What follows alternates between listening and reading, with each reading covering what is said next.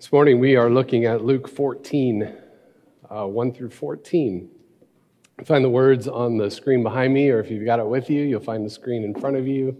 Luke 14, 1 through 14. But before we read, let's pray.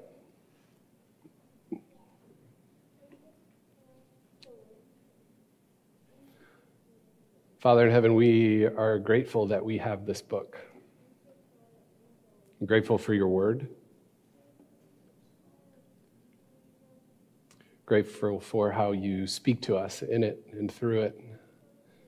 Come, Holy Spirit, and do what you do. Open our hearts and our minds so that we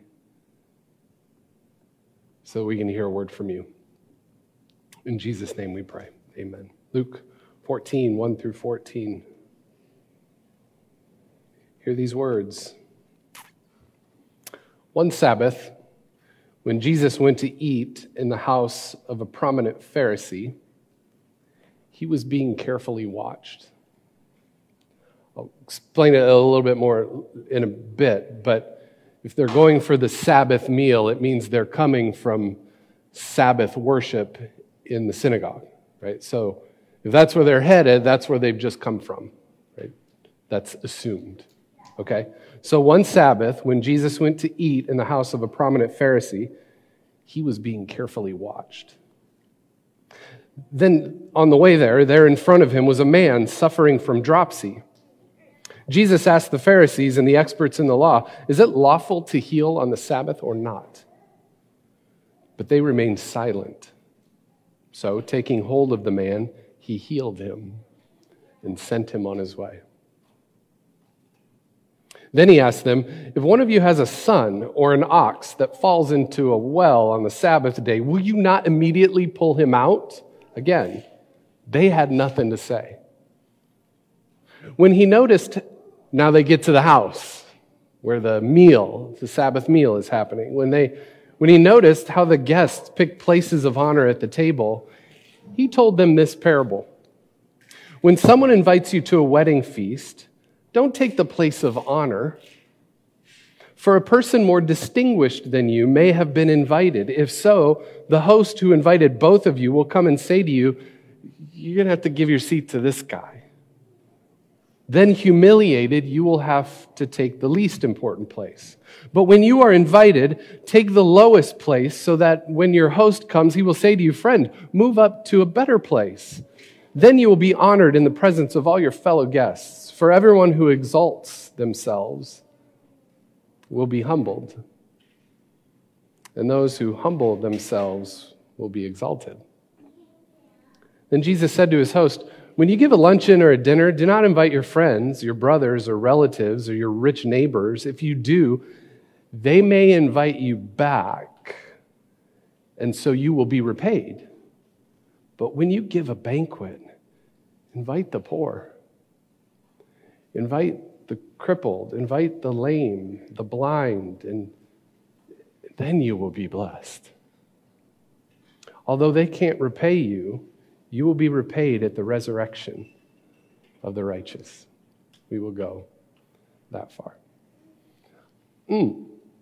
Lots of good stuff in there. I don't know what meal times are like at your house, but meal times at our house, they're kind of awesome. Like we really love, in my family, there's nothing like sitting down together and eating a meal. Doesn't even have to be a great meal. It can just be a normal, everyday meal, whatever. It's really good to eat together in our house. Here's typically how mealtime goes. So once the meal has been made and the table is set, sometimes the boys help with that, sometimes they don't, but once that's all ready, we call the boys to the table. "Hey guys, it's time to eat. Come upstairs, come to the table. It's time to eat." And if they're not particularly hungry or they're playing really hard, sometimes it takes us forever to get them to the table. It's like, "Guys, come on, we told you, it's time to eat." Is this how it goes sometimes at our house? Yeah, but if we're having something like, I don't know, brats or corn dogs, something they really love, it's like, boom, they're there. So once we're all seated at the table, it usually goes like this. We grab hands, and if it's lunchtime, usually we pray, God is great, God is good, let us thank him for our food. By his hands we all are fed. Give us, Lord, our daily bread. Amen. Right? Or if it's at dinner time, we just take turns praying. So we figure out who prayed last night, the night before, and then whoever's next is the one in line to pray. And then after that, it's simple. We dig in. Okay? But we don't just dig into our food. We dig into each other. You know what I mean? Like we pepper our kids with questions. Like, what was your day like at school? What did you experience? What was the best part of your day? Did anything not so good happen at school? And every once in a while, they share quite a bit, and we get to talk to them. We learn about them, right? Right now, our table is kind of funny. Can anyone guess who sits at the head of the table? Did somebody say Micah? No? It's Micah, the 9-year-old. He sits at the head of our table because that's where you put 9-year-olds, right? And he's really hilarious right now because it's his time to shine. He talks and talks and talks. In fact, he talks so much that we're all done and he's still like got half his meal left at least. And then he doesn't have to help clear the table. And it's a really good position for him to be in. Anyway, but it's really good. For us, mealtimes are sacred times. Mealtimes are the times that we invest in each other. Mealtimes are the times where we wouldn't trade mealtimes away for anything. They're the times where we learn how to trust one another more deeply, and we love one another more deeply. So mealtimes, they're just sacred times. So here's where Jesus is at this point in the story. All that will make sense later. Jesus and his disciples are on the road to Samaria, right? So they're surrounded by people who have the potential to be really hostile towards him and his followers. But on this particular Sabbath afternoon, the hostility doesn't come from people who are not like them. The hostility comes from people who are like him, from people from his own Jewish tribe, right? Sometimes that happens, right? So here's how the story goes. Jesus is invited to a Sabbath meal by a prominent Pharisee, right? All the others who have been invited are Pharisees too. Only Jesus is not. Well, Jesus may have been a Pharisee. We think he might have been, but if he was a different kind of Pharisee. He did things way differently than all the other Pharisees. So you can easily imagine this group of Pharisees walking along a little shortcut through Samaria to get to the home of a prominent Pharisee. And along the way, they've just worshiped together, and along the way, they bump into Jesus and they invite him for the Sabbath meal, right? So here's the deal. Sabbath worship and the Sabbath meal are meant to mirror each other. They're meant to be a lot alike, right? So the Sabbath, it's the day when we open our hearts in worship and our mouths at the meal to sort of take it all in. Because here's the reality of things. We're all needy people, right? We need food and drink and shelter and clothing, and we need God, and we need each other, and not a single one of us can get all of that stuff for ourselves. So on the Sabbath, we're invited to receive. But we can only receive if we come to worship empty of all our pride and empty of all the ways we think things ought to go, right? We can only receive at the table if we come to the table empty, hungry. Now the Pharisees, they're not really thinking about the meal, right? They're too busy being Pharisees. They know about Jesus, and they know that he's not really one of them. His reputation has sort of arrived ahead of him. So when they leave the place of worship, what we're all experiencing here, when they leave the place of worship, they forget about what they just experienced and become preoccupied with what comes next. Now they have to share a meal with Jesus, who probably has no idea how to keep the Sabbath correctly. You see, there were rigid rules and regulations concerning the Sabbath, and they could not be violated. Well, guess what? Jesus violated them on a regular basis. There were rules against eating with all the wrong people. You know, in the scriptures it says prostitutes, tax collectors, sinners. Those three get grouped together. We could probably come up with the people who we're not supposed to be with, right? As good Christians. We could probably talk about that. Well, guess what Jesus did? He just ate with all those people. He shared table fellowship with all of those people. So these Pharisees are suspicious. And Luke tells us that they were watching him carefully. They were just waiting for him to make a mess of things. They were just waiting for him to break a rule. They were watching him carefully. There's malice in that sentence. So Jesus generously gives them what they want, right? There's a man sitting beside the road as they're headed towards the house. He's suffering from dropsy, so his joints are so filled with fluid that it's become so hard and awkward and painful for him to move at all. So Jesus asked the Pharisees if it's okay for him to heal the man on the Sabbath. They don't answer, even though they know the answer is no, it's not okay, because healing someone is work. You don't work on the Sabbath. So they don't say anything. Jesus takes their silence as permission. So he heals the man, sends him on his way. He gives the man what we might call hospitality. The man was just sitting there, broken, bruised, battered, hurting, empty. And Jesus just sees him and gives to him. Sees him and makes him whole. Now the scene shifts to the house where they're about to have the meal. Right? The guests have been sort of pushing and shoving for a place of honor at the table.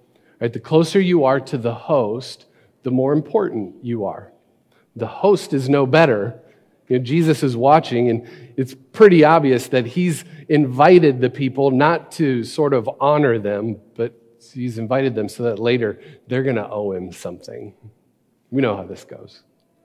So when they finally sit down, Jesus does all the talking. And he gives them the words that sort of fit what he's just seen. So he looks at what's happening in this house, sees them jockeying for position. He's like, I'm going to make a parable out of this. And so I'm going to read it to you. He says this: when someone invites you to a wedding feast, we're not talking about here, we're talking about a wedding feast, Jesus says, do not take the place of honor. For a person more distinguished than you may have been invited. If so, the host who invited both of you will come and say to you, give this man your seat. And then you will be humiliated and you'll have to take the least important seat. So instead, when you are invited, take the lowest place. So the host will have to come to you and say, oh, you got to move to a better seat. And in that way, you will be honored in front of all the other guests. For anyone who exalts himself or herself will be humbled. Anyone who humbles themselves will be exalted. What's the point of that story? I think the point is this: it isn't right to use a place of hospitality to promote yourself at the expense of others. It isn't right to use a time of hospitality to manipulate others and relationships. What's the point of hospitality? Hospitality is about humility. When we're guests, we're simply there to receive. Hospitality is about generosity. When we're the host, we're there to give. We mess either of those two things up, and we destroy hospitality. We destroy real relationships. In the words of Eugene Peterson, their practice of hospitality was all form, no content, completely missing the point. All form. It looked really good, right? It looked good for the host, and the guests were all trying to look good. But there was no content, no relationship building. The purpose of hospitality was destroyed. You know, that happens a lot. And the practice of church that is all form and no content, you know what that does? It destroys churches. Think about it like this. The practice of marriage that is all form and no content is really hard on a marriage. It can destroy a marriage. Imagine a husband and wife, right? They share everything. They share the same house. They share vehicles. They share the same bed. It looks good, right? All the form is there, but there's no content. They don't invest in each other's lives. They never really talk with one another. They just sort of go through the motion of living together. They don't share any kind of intimacy at all. There's all form, no content. It destroys a marriage, right? If each partner isn't constantly giving and receiving from the other, it can hardly be called a marriage, right? Or think of it this way. The practice of parenthood that is all form and no content has the possibility of destroying a family, right? Imagine parents working really hard so that they can buy all the latest stuff and give it for their kids. It looks good. Their kids feel like they look good. Lots of form there. But when the parents get home from work, they just sit down on their phones for the whole time and hardly say a word to their children. Or they work long hours just so they don't have to come home and do the really hard work of building relationships with kids. All form, no content. It can destroy a family. The practice of church that is all form and no content will destroy a church. Right now, in this moment, it's really hard to be a pastor. Is it all right if I share that with you? It's really hard to do what I do. And I just had a meeting with a group of pastors on Wednesday, and we were all lamenting together about how hard it is to do what we do right now. Because there's a lot of form, and it looks good. Not a whole lot of content right now. In a lot of churches, in a lot of Christian circles, we're hyper-focused on who's right. We have to be right. And then it just becomes a jockeying thing where who's the rightest? And whoever's the rightest, whoever's got it right, they're the ones, they're up here. Everybody else, we don't have time for. It's destroying us. We're just mirroring the culture. It's what we see out there. Who's the rightest when what we should be focusing on is not who's right, but just who's loved. That's a better question. Not who's right, but who's loved. That's the content right there. Why do we do this? Why do we gather here? What's the point of all this? What's the point of this building? What's the point of this land that we have? Why do we gather here for worship? Why do we have these chairs? Why do we have these instruments? Why is there a pulpit here? Is it just to come and sit and have our fill? You know, that way we feel better about ourselves. The form, we feel good. It looks good. Right? Or maybe it's just something that our parents did, and now that our kids are growing up, now it's something that we have to do because it's the thing that we're supposed to do. What if it's more than that? What if it's a lot more than that? Because think about what is happening when we gather together here in this place. We gather together for worship, right? We're all just a bunch of messed up people in all sorts of different ways. We all have our own problems. Some of them are small and some of them are big. And yet God has graciously, generously, lovingly invited us here into this place. God feeds us. God nourishes us. God strengthens us. God shows us divine hospitality. You are all welcome here. But only if we allow all that stuff to happen. only if we allow ourselves to be open and humble. But what's the purpose of it all? It's so that we'll be changed. It's so that we will be transformed. It's so that we will be different. God shows us hospitality so that when we get up from these chairs and we walk out those doors, we will be generous. We will be gracious. We will be loving, hospitable people because we've been shown the generosity, the grace, the mercy, the hospitality of God. That's what the Pharisees were missing. They just experienced the hospitality and grace and love and acceptance of God in worship. And once they walked out the door, they forgot about what they just experienced.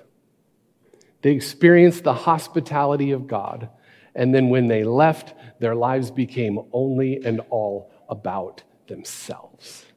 Who can look the best? Who can be the rightest? Who can get the most? Who can get the right spot in the house next to the host to have the best reputation? Friends, when we leave this place today, let's make what happens in here a reality out there. Right? You've been welcomed by God. You've been shown grace and mercy and forgiveness. You've been welcomed by God. Let's make that a reality out there. Your first place to practice is lunch. It's getting close to 11. It's almost lunchtime. Right? I'm hoping you get the connection between this and mealtime.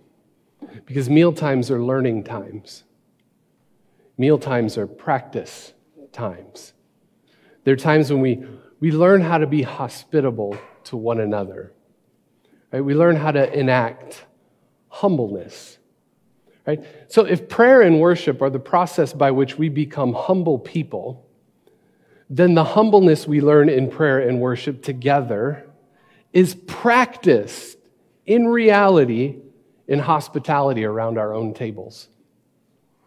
Meals are time when we enjoy each other's presence, times when we build relationships, invest in one another. And during your mealtime, you're not just fed with food, you're fed with each other. You're fed with relationships. So you don't just dig into your food, you dig into one another. Every meal we share with another human being ought to be an extension of what we experience here in this place, in worship. Think about it. Right now, we're all gathered around the same table. We have a table in here, a literal table. We're all gathered around the same table. We're all in chairs, and all the chairs are the same level. Nobody's higher than anybody else. We're all just broken, hungry people being fed and nourished by the Creator of the universe. And when you get home and eat lunch, it's the same thing, right? Meals are all put around one table. Everybody has chairs that are all the same level. Nobody's higher or lower than anybody else. We're all hungry. We all need food. We all need bread. We all need nourishment. We're all human beings with empty stomachs. And here's why this is important. If what we do in here first gets practice at home around our own tables and in our own homes, then it's more likely we'll practice it in every other place we happen to find ourselves. At work, humble, gracious, loving. At school, humble, gracious, loving. Online, please, I implore you, humble, gracious, loving. And when we get really good at it, then suddenly there's no secular space anymore.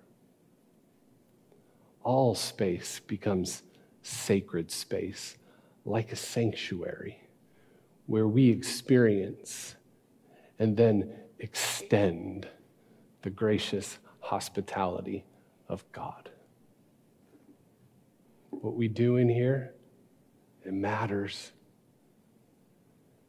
As long as when we walk out the doors, it matters out there too.